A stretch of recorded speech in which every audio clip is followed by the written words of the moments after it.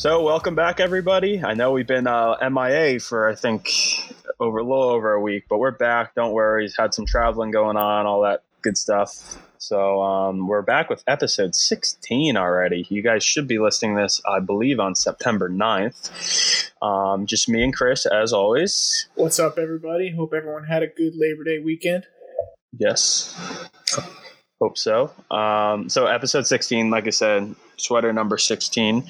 I'll go with Devils shootout legend, Jacob Josephson. Oh, I butchered that last name, but everyone remembers. Well acquainted with Mr. Josephson. So, yes. Chris, who do you have here? I have Devils legend, Game 7, 2003, Mike Rupp, Mr. Clutch. He wore 16? He did wear 16 in the playoffs, yeah. What did he wear with the Rangers? Like 71 or something real weird? Yeah, I think he wore like 71 or something like that. Yeah, so there's your two jersey numbers for episode 16 here. So we'll jump right into it now. Start out, as always, with some current news. There's a lot going on while we were away for a little over a week. Yeah, right. We'll recap takeaways from the conference semifinals. Then we'll preview and predict the conference finals. We are recording this after each game one has been played. So a little heads up there. We're going to go in. TSN released their top 20 trade bait board. These are always fun. So we're going to go through the 20, see if anything caught our eyes. Maybe talk about a few guys we think the Devils might want to go after. And then that'll be a perfect segue into part two, the final part of our the Devils offseason preview. In part two, we're just going to reiterate the holes in the Devils roster we came up with last episode 15, basically breaking down the depth chart. So we'll reiterate the holes we found. We'll also be speaking about who the Devils should target specifically in free agency. And finally, we'll have the very fun Armchair GM segment where me and Chris will lay out how the Devils should approach their offseason, going from who they should draft, kind of just bringing everything we've talked about together these past two episodes. We're going to have a little fun with that. And so that'll be what episode 16 entails. We're going to show why the Devils should have hired us as GMs, baby. Yes, indeed. So, like I said, as always, current news. First thing, I wouldn't call this news. It's probably nothing, but Devils insiders on Twitter pointed out that the Devils removed Gates Orlando, who's their director of amateur scouting, and Roland Melanson, who is their Devils goaltending coach. Their names are no longer on Devils website. Whether this means the Devils are just doing a little makeover to their website or something's really here. This, I think, happened a few days now, and we haven't heard anything since. So that's just something that happened. Keep your eyes on that. Also, Mirko Mueller during the week signed with a Swiss pro team, HC Lugano, I think is how you pronounce that. But that doesn't mean he's gone. He's a restricted free agent. So if the Devils want to tender him, bring him back, he could always come back. But worth noting there. Thankfully, the Vancouver Canucks lost their series, so ensures the Devils the 20th overall pick. So the three Devils picks are finally finalized. They have the 7th, which is their own, the 18th, which is Arizona, which was finalized when they lost, and finally the 20th, which was just finalized when Vancouver lost. Next up, Taylor Hall, more Taylor Hall news. Darren Dreger said on TSN 690, just some speculation. He thinks Montreal would be a good fit for Hall, and he thinks Montreal is going to go after him in free agency. So Hall's used, it makes sense. And I think Dreger even said this, how Hall's used to the media in Edmonton and how brutal it could be. So that would be a fit there. Montreal, so I'm sure, has the money to bring Hall in and be a good addition to their top six. So that's something. Yeah, they were kind of tied to him before when he was with us as well. They were a name that were floated out there. So I'm not surprised to hear them again. I remember silly us thinking about all the wonderful prospects we could swing away from Montreal in the trade. Instead, we got nothing against Kevin Ball, but you know how that trade ended. So, I mean, I still think it was an okay trade, but just a little tangent there. But some more Montreal Canadiens news. They traded for backup goaltender Jake Allen. They received Jake Allen from the Blues as well as a 2022 7th-round pick. In return, Montreal gave up a 3rd-round pick, which is actually Washington's 3rd-round pick, and a 7th-round pick, which is via Chicago. Keep in mind, Montreal had an absolute stockpile of draft picks. So they moved a couple of those for Jake Allen, I guess, solving their backup goaltender issues. Going on the Twitter sphere, it seems like Canadian fans were very unpleased with their backup goaltending situation last year. Mm-hmm. I know they had Kincaid there, and Kincaid just lost it. Like, he's no longer an NHL goalie anymore, it doesn't seem. But they have Caden Primo, who's a really good young netminder. He's one of the names that were bouncing around when people thought Taylor Hall might come to New Jersey. Taylor Hall was going to Montreal, and Primo possibly coming back as a prospect. He played, I think, only a game or two, but he played really, really well. I thought he would be the next goalie there. I guess not. And Montreal wasn't comfortable with that. So they went and brought in Jake Allen. So I thought this was funny. The Montreal Canadiens, between Carey Price and Jake Allen, Allen signed through next year. They're going to have almost $15 million tied up in two goaltenders. Yeah. How crazy is that? It's pretty crazy. You don't really see that much. I will say when it comes to Primo, I think they envision him as like the goaltender of the future for post Price. So I'm guessing they don't want to rush post any Price kind of isn't development, but isn't post Price not for like another 6 years? Who knows? Maybe Montreal, trades him towards the end of his contract or something. Who knows what they're thinking? But Primo is a widely regarded top prospect for goaltenders. So I think it's part of it's also that too. They're not rushing him in any kind of development or, have Price feel like there's this goalie controversy going on that really isn't. So, well, Price is under contract for 6 more years at $10.5 million. So I don't see him going anywhere anytime soon. But I do think Caden Primo's the heir to the throne there. Yeah. In Montreal, I don't see no reason why he couldn't serve as a backup. And Jake Allen, he had a pretty big cap hit. I think it was just under $4 million or around $4 million. So, yeah, a good trade for St. Louis. Opens up more room to bring back their captain, Alex Pietrangelo. Yep, exactly. So, yeah, I think this was a really good move for St. Louis. I'm not really sure what Montreal was doing, but, that's why we're not being paid the big bucks, I guess. But anyway, Friedman confirmed, as many people have probably noticed, there will be no Steven Stamkos for the Tampa Bay Lightning in the Eastern Conference Finals. Don't worry, though. I think they'll be just fine. More on that later. Also, it actually happened earlier today, a couple hours ago. That was announced via their Twitter page or social media that they have hired Mark Recchi as an assistant coach. Recchi, of course, is the 22-year veteran of the NHL. He's a Hockey Hall of Famer, correct? Right? He's a Hockey Hall of Famer. Yep. So he was in charge. He was most recently served as the Pittsburgh Penguins assistant coach. He was let go after this year, I believe. So Pittsburgh's power play, Pittsburgh power play. He was in charge of this when he was over there, and that's probably what he's going to be doing under Ruff in New Jersey. It was ranked first, it was ranked 5th, and this year it was ranked 18th. Keep in mind, though, this year, I know 18th, you got Crosby, Malkin, all those cats. Why isn't it better?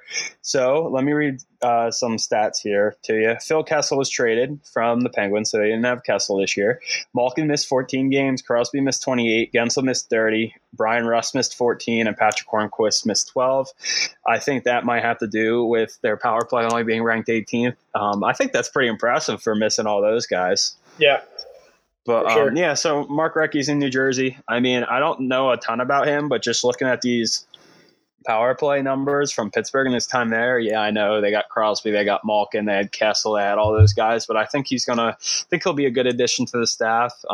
This is Ruff's first major hire to the coaching staff. Mm-hmm.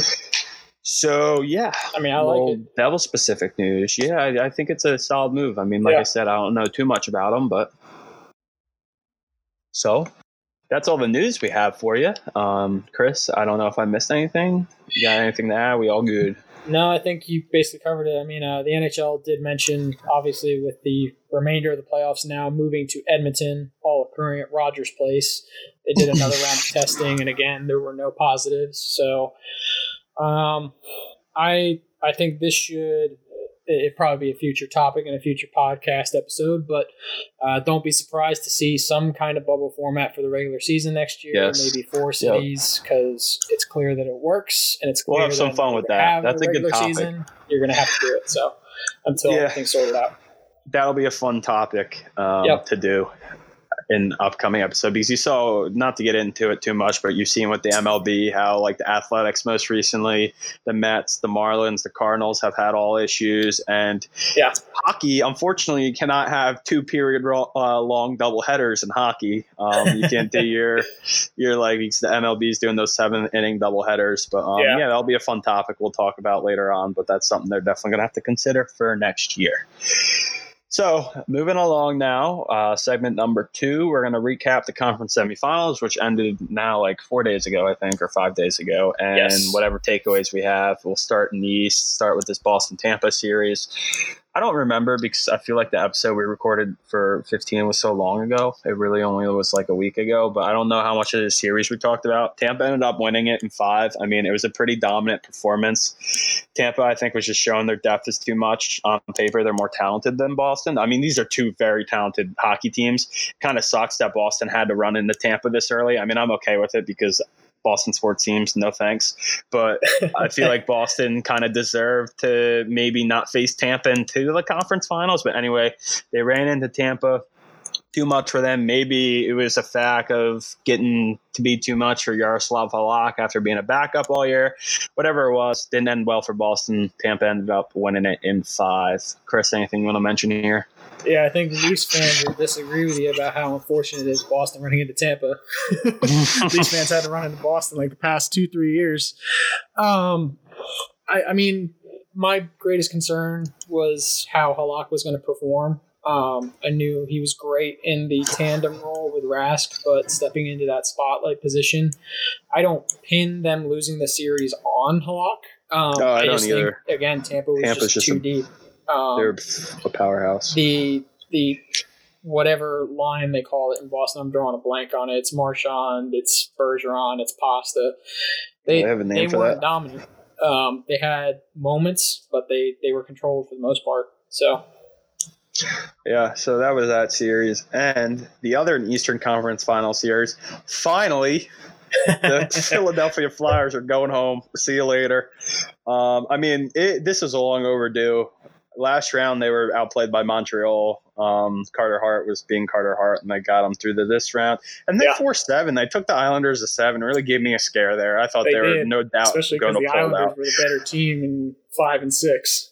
The Islanders were the better team in 1, 2, 3, 4, 5, 6, and 7, but they still had to go to 7.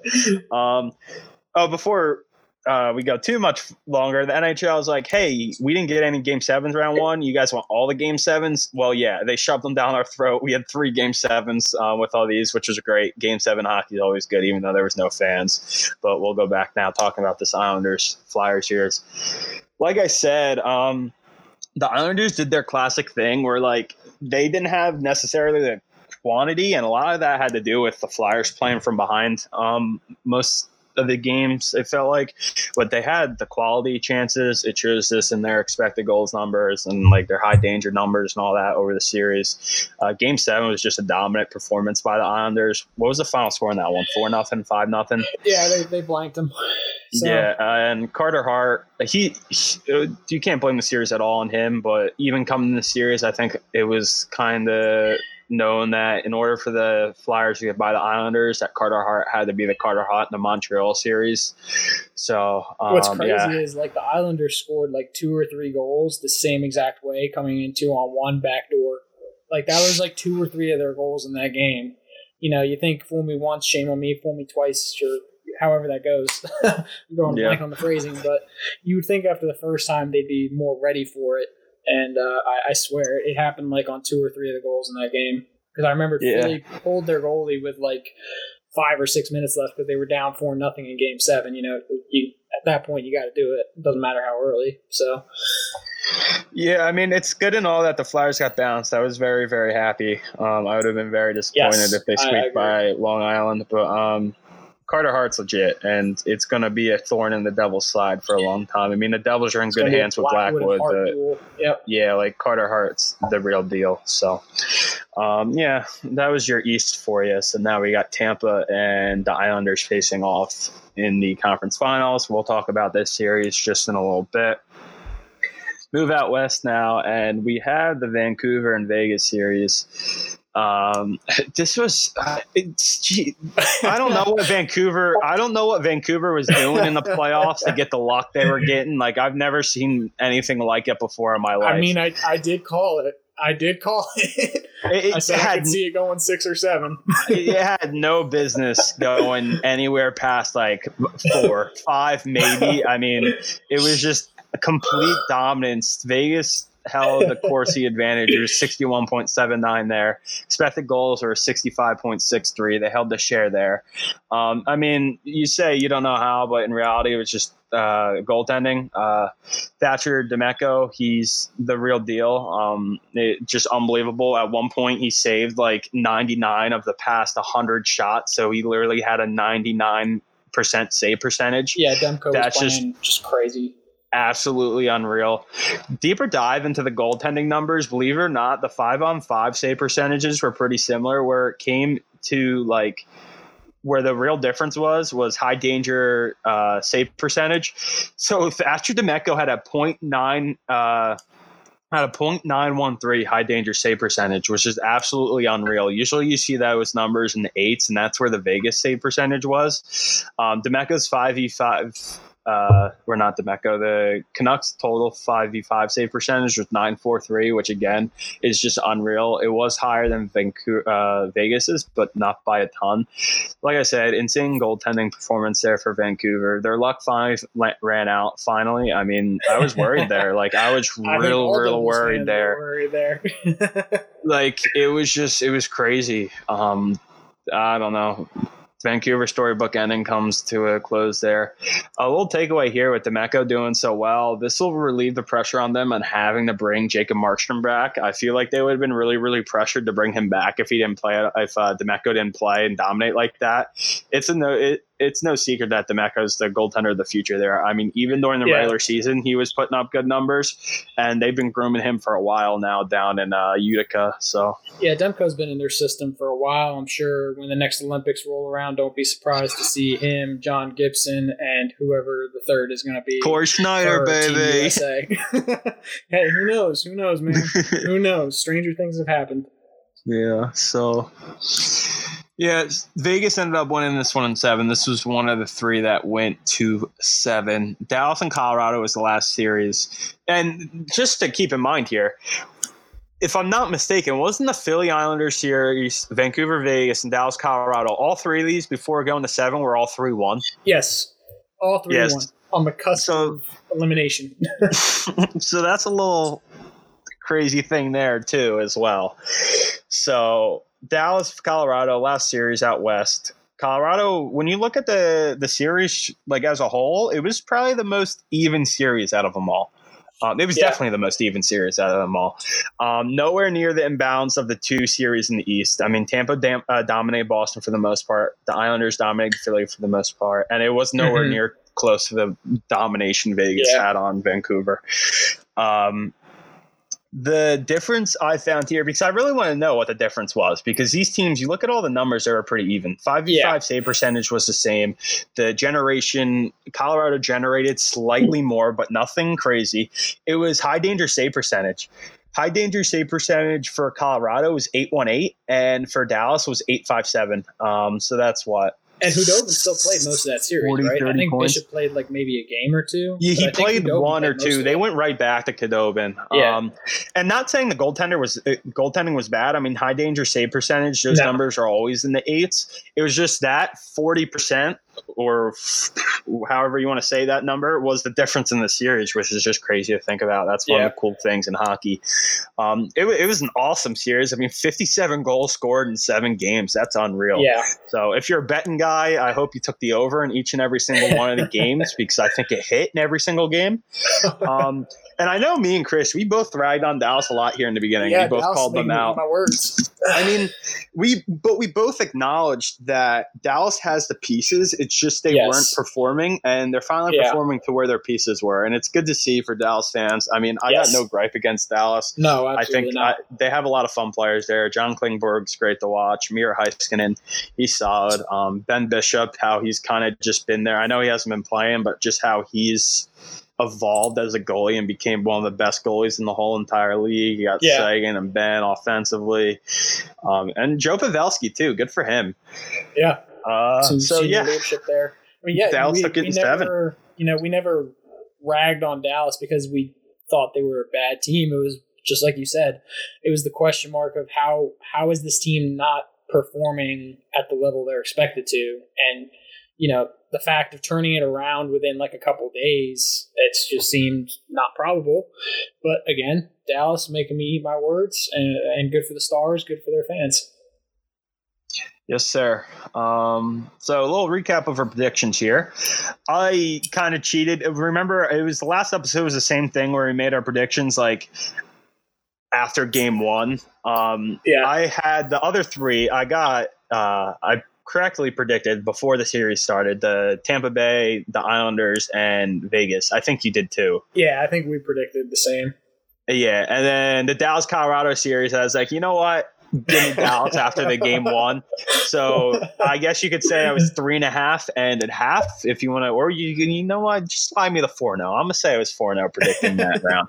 So. So that's where we're at. Chris, did you go? I forget. Did you stick with Colorado? I went 3-1. I stuck with Colorado. Yeah, so just a little fun we're having there, but Colorado, that was how we predicted it. Goaltending this offseason.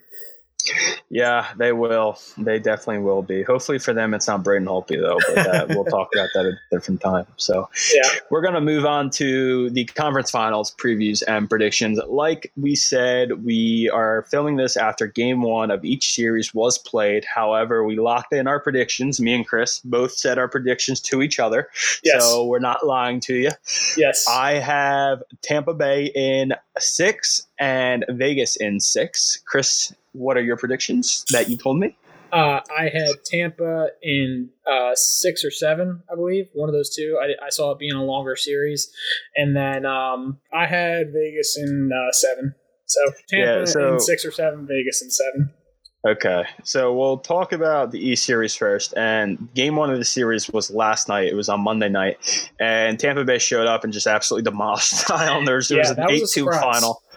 I don't know if it's a surprise. I mean, Tampa Bay is just an absolute juggernaut. They went with Greiss, and Greiss got lit up early. They pulled him right away because he gave up 3 goals in the first 4 minutes of the game. So they had to pull Greiss. And Varlamov came in and he gave up 5 goals on 25 shots. It was just not the Islanders' night. I mean, sometimes it just happens, but I'm not too surprised that it's Tampa doing it to them. I mean, Tampa is just an absolute powerhouse. And the Islanders' play style, I think it's good enough to get them to a point, but I don't think that whole locking them down type of deal and trying to play the game like, you're going to give up some chances, but they're not going to be all that high quality. I don't know if you could ride that in today's NHL all the way to a Stanley Cup with how some of these teams are built, like Tampa Bay, these fast-paced, just skilled teams. So Tampa Bay, like we said, demolished the Islanders 8-2. Game 2 is Wednesday night, so that's September 9th. So you guys should be hearing this episode the morning before this game, or the morning of this game. So breaking the series down, I'll give you my take real quick, more about it because I've already been talking about it a little bit here. Like I said, Tampa is just a far superior team on paper and talent-wise. This just comes down to if New York Islanders' kind of style of keeping everything to the outside, relying on their defense and goaltending, and taking their chances when they get them and converting works. And as I just vehemently said, I don't think this is going to work here, especially with how Vasilevsky's been playing. Before this whole playoff started, me and Chris both agreed a lot on Tampa's success is going to hinge on how Vasilevsky plays, and he's been playing great. The only thing that caught my eye here is, would you say that Columbus's system is very similar to how Tampa plays? Or not Tampa, how the Islanders play? The very defensive, relying on goaltending. They're going to give up some chances, but they're going to keep everything to the outside type deal? I would say that, except they have Seth Jones and Zach Werenski on defense, whereas the Islanders, they're kind of more of an average D-core, I would say. Spread out, in terms of the talent and skill. That did catch my eye a little bit, and we know how Columbus did upset Tampa Bay last year, but then Tampa Bay ran through them this year. I don't know. I think everything here is against the Islanders. I mean, the only thing is Tampa has no Stamkos, but they've showed all playoffs long this shouldn't be too big of a deal. So like I said, Tampa in 6. Go ahead, Chris. You can break this one down now. Yeah, I think it's going to go 6 or 7, and I read this morning John Cooper talked to the media, and they asked him about Game 1, and he came out and said, I would not watch the rest of the series expecting that kind of performance. Yeah. He considers it a one-off, and to be quite honest, I do too. I think I watched Game 1 last night. I was able to. I was traveling a little bit, so I had some trouble watching some of the games, but I was able to watch last night, and that game just seemed like a combination of the Islanders not showing up and Tampa absolutely being ready. And if there's a difference between not showing up for a team like the Coyotes or the Devils versus not showing up against Tampa, there's a difference. So I think that's kind of what happened last night. And the first 3 goals, I mean, I said in our chat yesterday that, maybe you pin the third one on Greiss, but after seeing the replay on that one, I wouldn't even pin that on Greiss. I mean, yeah, he gave up 3 goals on 9 shots, but the first goal, Point literally skates around into the front of the net. He shouldn't be able to do that. The defenseman should be there to knock him over. Just too much time and space in front of the net. And then Hedman scored with a complete screen from Killorn on the power play. Nobody picked up Killorn. Nobody cleared out the front of the net.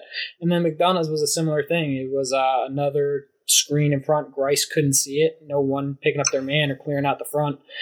And it didn't really change at all throughout the game. The Islanders got some chances, but they need to tighten up defensively and show up for these next couple games, which I think they will. But that was the main takeaway I had from last night. Tampa was ready, and the Islanders never were, and they just couldn't get their game together once they went down 3-0, 3-1, basically. So, yeah, I mean, I don't think it's possible to replicate an 8-2 performance, no. But I certainly don't think this series is going to be all that close. I know I said in 6, weird things happen. I mean, look at that Vancouver-Vegas series. Mm-hmm. But, yeah, we'll see how it goes. I think Tampa's a pretty good I don't want to say lock, because whenever I say stuff like that, it always comes back to haunt me. So I'll just say I think they're a pretty good bet to make it to the Stanley Cup final. But we shall see. We're going to move out west now, and this game was 2 nights ago, and Dallas and Anton Khudobin did a great job and shut out the Vegas Golden Knights. Just a quick little recap for that. In that game for you, periods 1 and 2 were all Dallas. They were actually you could say the word dominant. Vegas just didn't have a lot going for them in those 2 periods, and they woke up in the third and they were much better in the third and were the better team. They just weren't able to break through, and Khudobin had a 25 save shutout. So, Chris, go ahead and you can break this one down first, and I'll hop in after you. Yeah, so I did not really get a chance to catch all of this. I kind of had to catch up on it after the fact. So I can't go into too much detail on this one, but I will say that I feel like the Stars they're on this ride right now, that they're hot at the right time. They're the team that's hot at the right time, just like the Blues were last year, just like most teams that make these deep runs are. They're not necessarily the best, but they get hot at the right time. I'm not surprised the Stars keep going with Khudobin. It hasn't really burned them yet. And Bishop, whatever injury he's dealing with, if Khudobin can hold down the fort, that just gives Bishop more time to kind of heal when he is needed. It should be an interesting series. I would expect Vegas to dominate this series, but they gave me some scares against Vancouver, with that draft pick. So this could be more of a toss-up. We'll see. Vegas, I would imagine, in my opinion, is the deeper team, but I mean, Dallas has basically proved me wrong this entire playoff each time I've chosen against them. So. Yeah, for me, the same thing with Dallas. I mean, they're hot at the right time, and it's not like they got lucky in game 1 either. They deserved that game. Although Vegas did play tough in the third period, Dallas deserved that game. I got to stick with my guns here. I mean, I've been preaching how Vegas. I've had them picked for the Stanley Cup to win it all since day one. I got some change on them. Vegas just been steamrolling everyone. I mean, even that Vancouver series in 0-7, they were definitely the better team. Now, Vegas did have a little bit of an easier path. Definitely had the easier path to get here. So that's something worth mentioning. A thing here with Vegas, they cannot overthink the goaltending situation. They went with Fleury game one, which is fine because they probably want to give Leonard a rest because he's going to be playing a lot down here. But I don't think they could overthink it. That could really hurt them. They got to ride Leonard unless something real crazy happens where he just looks like he doesn't have it anymore. I think really that's the only thing that could get them screwed up. I don't think Khudobin's going to be able to keeping Vegas off the scoreboard. I gotta go. I'm gonna stick with Vegas, like I said. Vegas and I said Vegas and 6. Yeah. So that's all I have here. Let's go Vegas. So I've been rooting for them. Dallas is probably gonna win this series since I picked against them again. Yeah. So who knows? It's hockey. Weird things happen. So, alrighty, we'll move on from this. We're moving to segment 4 now. We're flying. Look at us. Woo! So, TSN Trade Bait Board, they released it, I think it was last week. Always fun to look at. Me and Chris have them pulled up. If you haven't looked at it yet, I'd recommend taking a look at it. There's some cool names on here. We're not going to sit here and read you all the top 20. There is a devil on here, Mr. Kyle Palmieri. Yes. I don't like seeing that. I don't be no happy seeing that. I mean, we all know the little stressful kind of what's the word? Kind of like fake out almost. Like it looked like they were going to trade Palmieri, and then they were like, no, we would never trade Palmieri. That would be silly. Tom Fitzgerald basically said. So he appeared back on here. I don't think he's going anywhere this offseason. I don't either, no. If anyone's getting traded, and I'm going to talk about this later on, I think there's a good chance we see Miles Wood moved in a deal for like a top 6 forward or a defenseman. That's just my opinion. But he checks in at 7th, Kyle Palmieri, out of this top 20. So that's pretty high. I'm assuming it's just because his name was thrown around at the trade deadline. So I don't see him going anywhere. I mean, maybe I can't tell you how next season's going to go. He does have 1 year left on his contract. And if the Devils don't want to bring him back or they can't work anything out, then you might see him dealt mid-season by the trade deadline. But I'm like 95% sure he's not going to go anywhere during the offseason. Yeah, so I feel the Devils are more likely to try and get him extended than to actually move him. Yeah. He's the Jersey boy. I mean, I'm a huge Kyle Palmieri fan. When we had that captain series, who were talking about who we think the next captain of the Devils should be, I was throwing Kyle Palmieri's name out there. So looking more down this list now, I think it would just be a good idea for me and Chris to kind of go through it and talk about names that caught our eye, possible guys we think the Devils should possibly pursue, because I think we're going to see the Devils make a trade for a bigger name just because they have 3 first-round picks and they do have a couple holes they need to address. And we've seen in the past they bring in Marcus Johansson, was a top 6 forward they brought in the offseason that still had juice on his contract for a few draft picks. So I think we're going to see a similar trade like that. So let's see here. My first name that catches my eye checks in at number 12. Chris, do you have anyone before that you think the Devils should? I had the very same guy on my list. Anyone before that though? Maybe Ekman Larson. So believe it or not, he had a terrible year last year. I don't know. Yeah, I mean, I don't know what's going on. I think it's been for the past couple of years because I don't know when I looked into him. It wasn't because of this list, but I pulled up his fancy numbers and I was looking at just him as an overall player, and he was not doing well. I don't know if it's just because that team's not too great or whatever, but Devils do need a left-handed defenseman. Yeah, he's a good defenseman. He's out in Arizona. He only, you could say his performance was not as good because he's been out in Arizona. The only, I guess, the reason why this probably won't happen is because you're looking at a guy who's got, I believe, 8.25 per year million in his contract. Oh yeah, that's not happening with 7 years left, and he's not that Arizona's type of player anymore. Arizona's not a team that can even retain salary at this point. We've already discussed their cap situation, and we've already got a lot of money tied up in the blue line, and I'm sure a lot more will be given out in the future.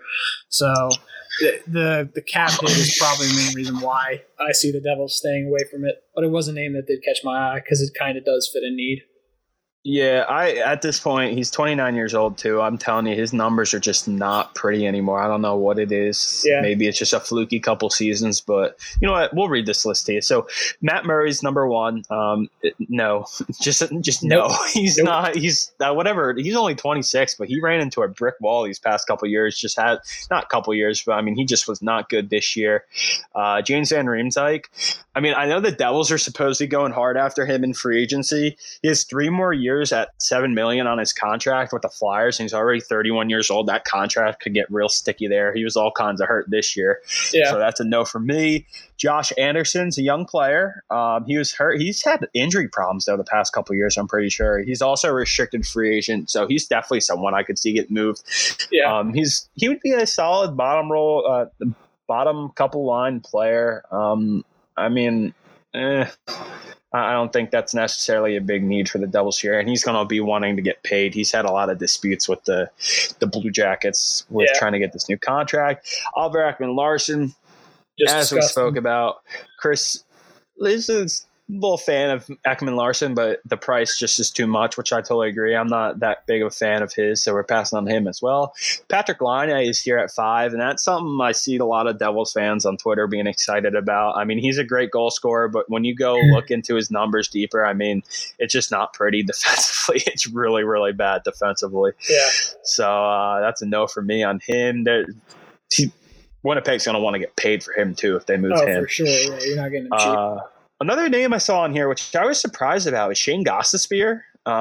He was on here for Philly. I haven't really looked into him too much. He has a really nice contract. He's only getting paid $4.5 million for the next 3 years. That's something maybe the Devils want to look into. Like I said, I haven't really looked into him much, so I don't have an opinion here. Yeah, I'm not surprised to see him on the list because he's been in the trade rumors ever since Vigneault basically showed up. But there was never any concrete trade that came out of it. It was just he could be someone who's moved, and it was just always that. So I'm not surprised to see him on the board, but then again, this has been going on for at least a year with Ghost. So I don't know. I don't see it actually happening. Yeah, I must have missed that. That's on me. But Kyle Palmieri's at 7. Max Domi's at 8, which I found was interesting. He's a restricted free agent, so I guess maybe if Montreal can't work another deal, he'd possibly be moved. But he was just brought over there not too long ago, and I feel like he fits the type of hockey Montreal plays perfectly. So Marc-Andre Fleury's on here, the 35-year-old goaltender. It seems like Robin Leonard is the guy over there. It'll be interesting to see if they re-sign Leonard. I think he'd be a great fit to stay there longer term in Vegas. I think he's found a really good footing. So Marc-Andre Fleury is sitting here. I don't know where, I guess, teams in desperate need of a goaltender. Maybe a Colorado type team. He is getting paid $7 million, so who knows. Chris Letang's on here at 10. He's too old for my liking for the Devils. He's getting paid $7.25 million. That's a ton of money. Yeah. Ryan DeSingle's on here with Carolina. Number 12, who me and Chris both said we like, is Mr. Nikolai Ehlers. Yes. Winnipeg, only 24 years old. He's coming off a season where he's almost scored 60 points. He's had 2 prior 60-point seasons as well. Excuse me. He has 5 more years on his contract at $6 million. That's awesome. Yes. He's under team control until 2025. He'll be an unrestricted free agent. Deeper dive into his traditional stats are great. Like I said, he's a 60-point guy. His fancy stats are even better. I mean, it's beautiful. He's very reliable defensively, which is something like a player like this you really don't think of that much. But I mean, he does it in all ends. He's a very, very good hockey player. Winnipeg would be silly to try to move him, and he's on a very friendly contract. He's young. He does it all. He'd be a great player for the Devils. Especially, I think he's going to be a little undervalued by Winnipeg because they're probably going to be chasing after the big package for Laine. But Nikolai Ehlers is a guy I would love to see in the red and blacks. Ship him that Vancouver first-round pick, Miles Wood, and whatever else to get it done. I don't know if that'd get it done, but I don't know. So I'd be all on bringing him in. So yeah. Just comes down to how much they want for him. Vince Dunn's at 13, and he's another guy I have listed here. He's easily a top 4 defenseman. He's done great work over in St. Louis. He's also only 23 years old. I did not know that. I knew he was a younger guy. I didn't know he's 23. He is an a restricted free agent. So if he gets moved, whatever team deals for him is going to retain his rights, and they'll be able to negotiate a longer-term contract with him. He's a left-handed D-man too, and the Devils need a top 4 left-handed defenseman. Perfect.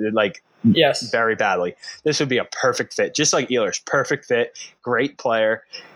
I don't know how much it would take. You know what? It might not take that much because St. Louis is strapped with money. This would probably be another cap room. They probably want to bring back Pietrangelo. They're probably willing to take less to get this money off his books and not have to pay him.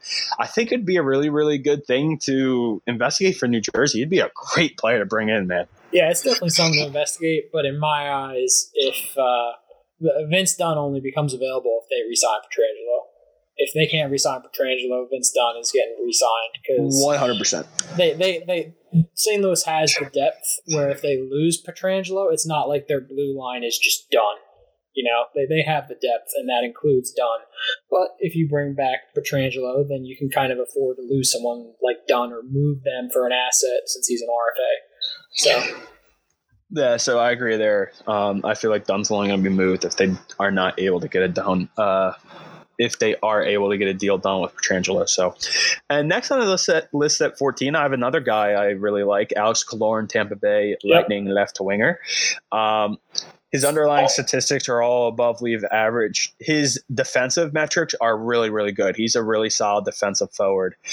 He's a borderline 50-point scorer every year. And keep in mind, he's doing this while only playing about 15 to 16 minutes a night on a really stacked Tampa team. If he's traded to a team like New Jersey, he's automatically going to see top 6 minutes, and that average time of ice is probably going to go close to 20 minutes a night, especially how good he is defensively. He is 30 years old, which is something to keep an eye out, but he's only making $4.5 million, and this is only locked in until 2022, 2023. So it's like a really happy medium. He's locked in enough where if you trade assets for him, it's good because you don't have to feel bad about trading assets because he's locked down. You're going to have him under team control for a few years, and it's not too many years given he's only 30. So this is a guy I really, really like for New Jersey as well. Devils have a top 6 hole on their left side. So, you Killorn fan, Chris? I am. I'm a fan of Killorn. I like all the work he's done in Tampa. I think he is a depth forward. That is his role. So he'd definitely help out with the Devils in that regard. Well, I think he'd be a great top 6 guy for New Jersey. I know he's a death. 6? Yeah, 100%. His numbers back it up too. I know he's served as a death role in Tampa, but I mean, everywhere else in the NHL but Tampa, Killorn would be a top 6 guy in my opinion, just because Tampa's so loaded up there. But yeah. We'll move on now. You could stop me here because I don't have anyone until we get to 20. So if you have any of these guys you want to talk about, just let me know. We got 15 is good friend Adam Larson. I was a big Adam Larson guy when he played for the Devils. Right-handed guy. So he's only 27 still. That's crazy. Anyway, Jarrett McCann's at 16, 24-year-old forward for Pittsburgh. Andreas Johansson or Johnson? Yeah, it's Andreas Johansson. No, look at the pronunciation with you. He's a left winger, only 25 years old. This was a guy I was thinking about talking more about. People looking at his numbers, they're okay. They're nothing fancy, so it's a pass for me. Rasmus Ristolainen has been in trade rumors, I feel like, for every single year he's been in the NHL. I mean, this dude's constantly in these trade talks. He is. Don't let anyone tell you otherwise. He's not all that great of a defenseman. I know people think he's there in Buffalo and he's their best D-man because all the time he plays and all that good stuff, but his numbers are ugly. So another guy is Mr. Freddie Anderson, 30 years old already. Man, 30 years old. Yeah. He was with the Anaheim Ducks there for a little bit, right? And then they shipped him out of town when John Gibson became the GOAT. Yeah. Yep. So Freddie Anderson's the other one. And number 20, and a guy I want to talk about real quick, is Dougie Hamilton. He's another guy that's always on these trade talks. He's been traded a few times too in his career. He went from Boston to Calgary to Carolina, I think. So when healthy, he is one of the best defensemen in the NHL. He was having a Norris Trophy-like season this year before he got hurt. His fancy stats, it's one of the most beautiful RAPM charts I've looked at in my life. It's like he breaks it, every single statistics that's on there. I reference these charts a ton. I think I've said what it is again. I'll just say it again here, just to remind everyone. There is 5 bars on this RAPM chart.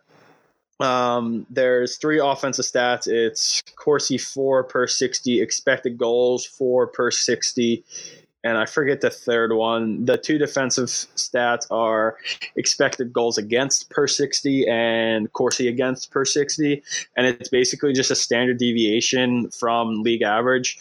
And of course, if you're below league average, that's not good. You want to be above league average. And he's like 3 standard deviations above the league average in all of these bar charts on this graph.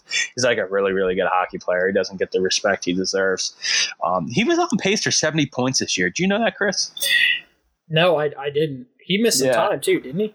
Like, he did. He didn't. Yeah, that's why he was ultimately not able to put up 70. But he was easily having his best season. If he wasn't hurt, he would have been in the Norris Trophy conversation. Yeah. He's usually a 50-point guy. He's a right-handed defenseman, 26 years old. He's got 1 more year in his contract at $5.75 million. So whoever's going to trade for him does have some risk there of him being a rental and him walking in free agency. So if the Devils were to trade for Dougie Hamilton, they'd have to get him locked up because you can't lose a guy like this to free agency because you're going to give up a ton for him. But yeah, Dougie Hamilton, love him. So yeah, I agree. He's a solid defenseman. I will say when this list first came out, the fact that Freddie Anderson is on it, I heard like Darren Dreger, I think, talking on like a TSN talk show, and he was talking about the idea of how Toronto would be very interested in bringing in Matt Murray and potentially moving Freddie Anderson, and it just blew my mind because I was like, what? I was like, that Freddie's not your main issue. If anything, I don't know, it drew me crazy. Just thinking about like what is the logic here? What am I missing something? Like I'm like, you should keep Anderson, let Murray just go and focus on revamping your defensive core. Like, oh man, get Freddie some help first before you start pinning blame on him and stuff. Sheesh. Yeah, it's just Toronto being Toronto, I think. Yeah. But anyway, that was our top 20, or not our top 20, TSN Trade Bait Board top 20 as of September 1st. So that's a fun little thing. We'll keep tabs on that as we're going forward. Alrighty, so we're going to move to our second part of this episode, our part 2 of our full Devils offseason preview, breakdown, all that good stuff. Part 1 was episode 15. If you haven't, make sure you listen to that part because might be a little lost here when we get into this part because it's like a 2-parter and you need to know both of them. So this one we're going to we're going to reiterate the holes we discussed in episode 15 in the Devils roster when we conducted a roster overview. We're going to talk about guys we want to see the Devils target in free agency, and then we're going to have an Armchair GM segment where me and Chris get to show off our hockey smarts and talk about how good we'd make the Devils if we had that power. So, like I said, we're going to start out with just a reiteration of these holes in the Devils roster. Me and Chris, we were in agreement here that they need a top 6 left winger, possibly up to 2 bottom 6 right wingers, a top 4 left-handed defenseman, a bottom pairing right-handed defenseman, and a backup goaltender. So these are the positional needs we've marked for the Devils with this impending offseason. Right, Chris? Yes. Yeah. Okay, cool. So we'll move on now to who the Devils should target in free agency. If you haven't noticed, we've been getting out a ton of content. I'm really proud of all the writers here at Devils Army blog. Been getting out free agent profiles basically on the daily during the week. We just released a profile on our good friend Sammy Vatanen on today, which is Tuesday. When you guys will be listening to this, we released a Braden Holtby on Wednesday morning. So check that one out if you haven't already. We had a TJ Brody and Rodico Gudis one last week. Chris wrote one on Alex Petrangelo. That's who he wrote one on. He wrote one on Petrangelo last week. We had a Mikael Granlund one. So we've been just turning out these free agent profiles. So keeping tabs on that. So yeah, basically me and Chris are going to tell you our top 3 forwards to target for the Devils, top 3 defensemen to target for the Devils, and top 3 goalies to target for the Devils. Now, keep in mind, we're not saying sign them all. We're just saying who we think would be the best options for the Devils to at least pursue and do their homework on. We're also going to give, like I said, I don't know if I said this, we're going to give honorable mentions as well. So, Chris, go ahead. Give me your top 3 forward free agents, unrestricted free agents you want to see the Devils pursue. So, in terms of the unrestricted free agents, it's probably about 4, maybe 3 or 4. I think, depending on, it all comes down to price at the end, what you negotiate for. I think Toffoli would be someone you inquire about, maybe Nemesnikov, and this is Tyler Toffoli, Vladislav Nemesnikov. Yeah. Mike Hoffman is another guy that you could, obviously look at. And then I will be writing a profile this week on Eric Haula, potentially another forward that the Devils could look into. So, yes, keep an eye out for that. Okay, so these are your forwards. I got Evgeny Dadonov, which I wrote a profile on earlier in the week or last week. He plays left or right wing, so you get that versatility there. He'd be a solid top 6 guy that would fill that need there.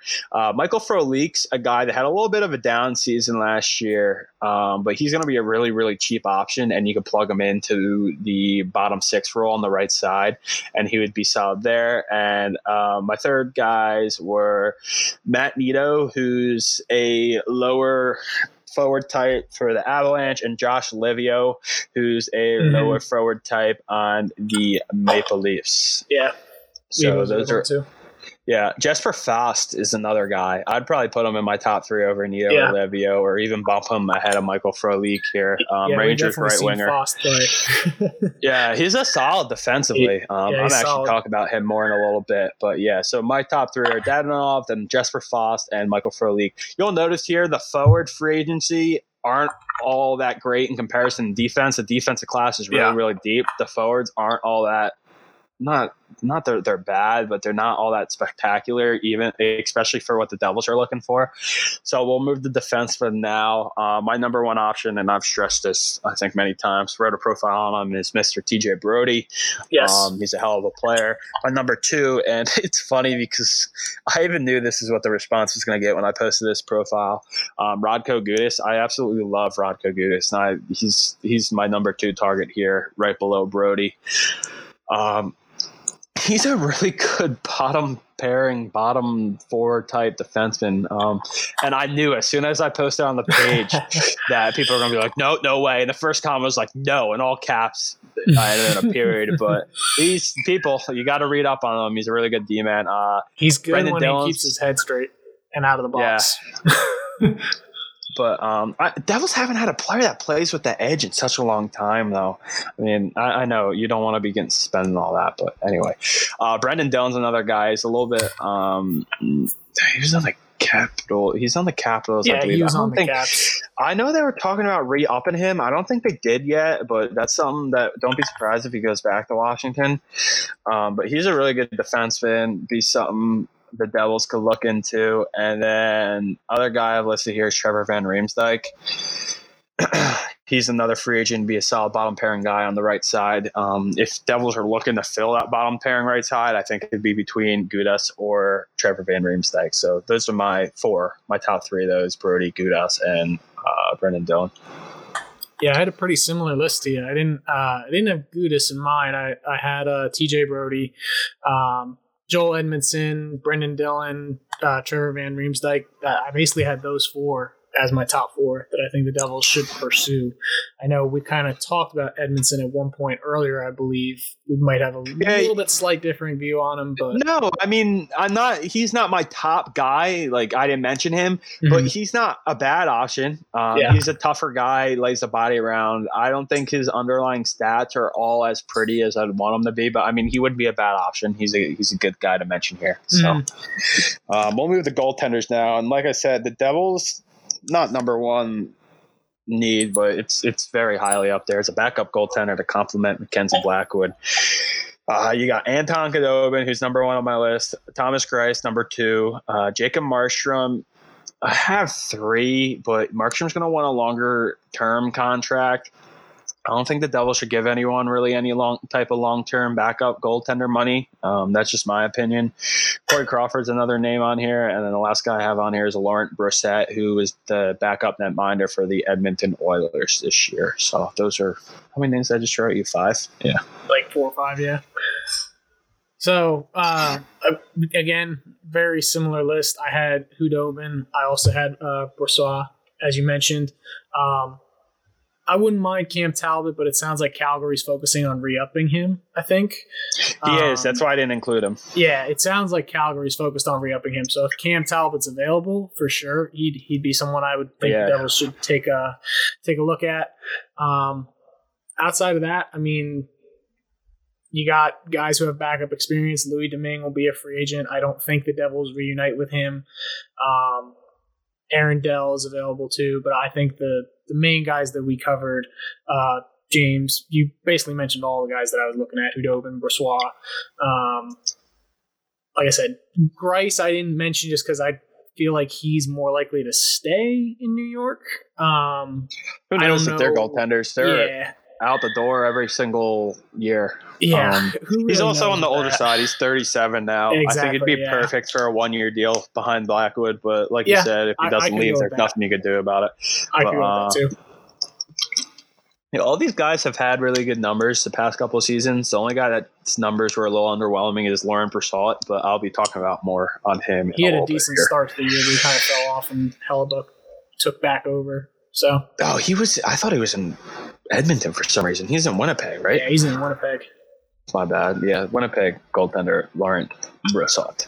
So, that's our little free agent segment on who we want to target. Like I said, please keep paying attention to our page. We're going to be churning out these free agent profiles more and more as free agency closely approaches. Oh my goodness, Chris, we forgot to talk about the news that just came out before we started filming this episode. Shame on us. The NHL draft has been moved up to October 3rd. Right? I actually did not see this. Yes, it happened not that long ago. Let me please. I'm sorry. Some little bad, bad radio right now. So the NHL draft's moving up a couple of days. First round will be October 6th, and the rest of the draft will be October 7th. Right after that, I believe it was Pierre LeBrun that tweeted that NHL free agency will open on October 9th. So, ready? How about this? We got October 7th is or October 6th, first day of the draft, October 7th, the second day of the draft, and then October 9th opens free agency. Better take off work. Yeah, it's going to be a busy weekend.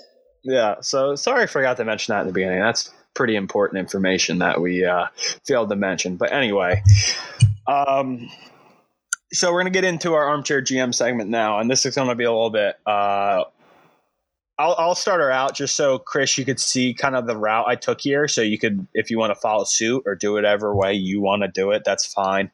Okay. I'll go first completely, and then you could go first. We'll just talk about it as we go, or you go after me. So I started here, did the whole thing. Kind of like I said, I want to bring everything we talked about together. We're signing. Devils have some restricted and unrestricted free agents. I want them to bring back Joey Anderson, Nick Merkley, Brett Seney, Josh Jacobs, Colton White. Those guys are all going to be tendered, and they're going to be on like a 1-year, $800,000 contract. That's what they're going to be brought back. Maybe $950K. I don't know how much they were making the previous year, but I believe it was in episode 15 how I broke down how restricted free agency works, and it's like a certain amount of money is added on to last year. It's some complicated formula, but that's that. Jesper Bratt, Mackenzie Blackwood, also restricted free agents. Of course, you're going to bring them back, but they're going to get like the 3-year deal, and we're talking about how much last episode. So expect like a longer deal contract for them, and that'll bring them to still, I believe, restricted free agency. And down the road, in like 3 years from now, is when they're really, really going to get their paydays. So the two guys I don't want them to bring back is John Hayden and Mirko Mueller. Mueller, of course, we mentioned signed over in Switzerland. He can be brought back, but I wonder if that'll have any bearing if they bring him back or not. And then John Hayden as well is another guy I don't want them to see brought back. Unrestricted free agents, I would like to see them bring back Ben Street and Frederick Clayson, and I would not like them to bring back Brandon Baddock, Kevin Rooney, Dakota Mermis, and Zane McIntyre. So like I said, we've all discussed in pretty good length about those guys. Bringing me to the draft now. So I tried being as realistic as possible here. My ideal, of course, 7th overall pick would be Marco Rossi, but I think that's a little far-fetched there. I have Alexander Holtz penciled in here. I think that's the most realistic pick here. 18th, of course, I want Mr. Seth Jarvis, but I don't think that's all that realistic as well. So I have Dawson Mercer at 18th here. Another guy you could throw in here is Rodion Amirov or Noah Gunler, but for the sake of this segment, I'll go with Dawson Mercer. At 20th, I have our boy Caden Gooley. Again, might be a little unrealistic. I just stuck him in here. If not Caden Gooley, give me Ryan O'Rourke, is the other defenseman. And for the sake of my Armchair GM segment, I don't have them trading that pick, by the way. So, free agents, them to sign. I got 4 free agents here. I would like the Devils to sign. TJ Brody, Radko Gudas. There you go. You fix the defense, and then you bring in Jesper Fast and Laurent Brossoit on cheaper contracts. So you're laying out some money here to Gudas and Brody. I'll talk about what type of contracts I see the Devils giving them, and then Fast and Brissett as well. A trade, I have the Devils making a trade. I got them bringing over Alex Killorn from Tampa Bay. As I spoke about before, Killorn, he is 30 years old, but he's really, really good in his own end. His contract's friendly. He's a couple more years of team control. So now, before I turn it over to you, Chris, I'm going to run through their depth chart and talk a little bit about these lines I made up hypothetically. I had a lot of fun with this, and I'm sure you did as well. First line, I have Jesper Bratt, Nico Hischier, and Kyle Palmieri. Line 2, I have Alex Killorn, Jack Hughes, and Nikita Gusev. Keep in mind, Killorn's going to be making, $4 million. I think it's $4 million flat, or it might be like $4,350,000, something like that. So that's going to be what his contract will be there. So I know it's funny because I've been preaching to you, and you know this, how Pavel Zacha should be their 4th line center. But for the sake of my lines, I have him on line 3 I have Zacha at the left wing, and I have Zajac and Jesper Fast. That's a line 3. And then I have Yanni Kuokkanen, Jesper Boquist at the 4th line center, and Joey Anderson at 4th line right wing. Left-handed defenseman, I got TJ Brody, and right-handed defenseman Damon Severson. That's their first pairing defense. Imagine that. Second pairing, we got Will Butcher and PK Subban, and then their third pairing got Ty Smith and Radko Gudas. And goaltender starter Mackenzie Blackwood, backup Laurent Brossoit. Healthy scratches, you got Connor Carrick, Nick Merkley, and Michael McLeod. So I'll just talk a little more about my depth chart here. TJ Brody, I have him at a projected 4-year contract worth $4.5 million. I got Radko Gudas at a 2-year contract worth $3,300,000. Jesper Fast contract, a year. He'll probably sign to a year, around like $1.5 million, $2 million. Not much money for him there. He's not going to be wanting a lot, or not going to be wanting a lot, but he's not going to be that pricey of an investment. Although the Zacha, Bratt, Gusev line worked well together, that can't be a top 6 line this year if the Devils want to contend. Nothing against those players, but you got to split them up, you know. Bratt and Gusev, they're the top 6 guys. Zacha is shown he's not a top 6 option really anymore, or really hasn't been. Jesper Bratt, Nico Hischier, and Kyle Palmieri I have listed as my first line. We saw a lot of this line last year, and it worked really well. They had an expected goal of almost 60, so that's a really good line there. I kept them together in first line. Second line, we have two guys that struggled defensively. One in Jack Hughes, who was not good at all defensively, and Nikita Gusev, who started out really, really poor defensively, but turned it around towards the end. I coupled them with a really good defensive forward in Alex Killorn. You got Gusev and Hughes, the playmakers, and Killorn's actually a pretty good goal scorer. He had 28 goals this year in like 60 games, which is pretty good total. So that's my second line. I got the third line. You always need a defensive line, and boy, no one's going to be scoring goals on the Zacha, Zajac, Foss line. All those guys really, really good defensively. Offense might be a little rough, but you all need those defensive stalwart third line. So that's what you got there.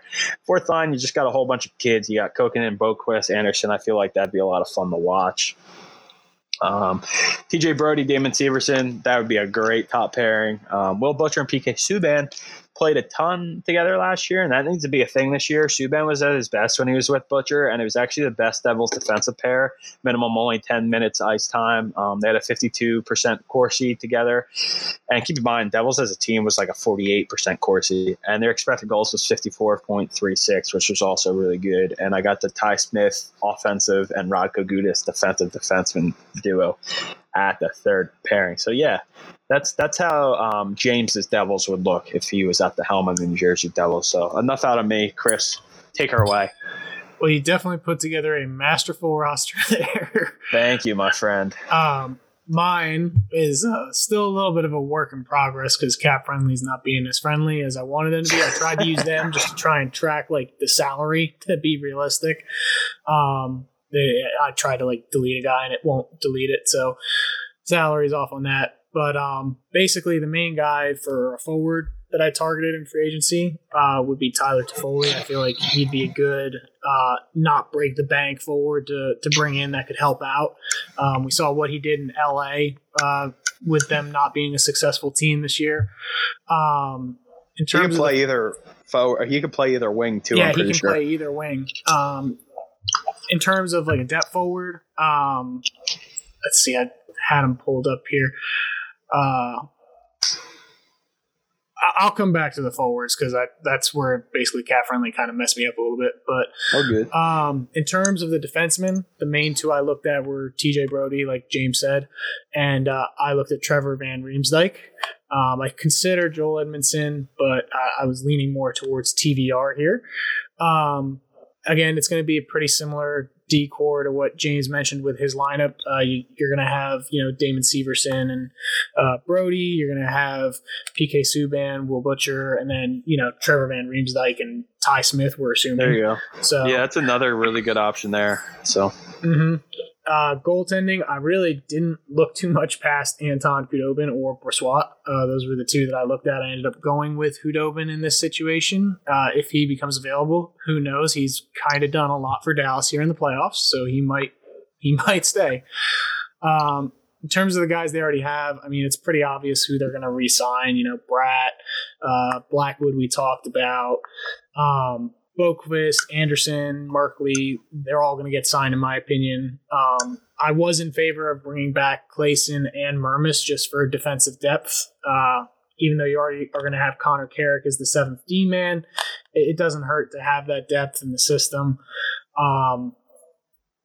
In terms of the goaltending, I did also bring back Zane McIntyre, just, again, depth in the system, really all it was.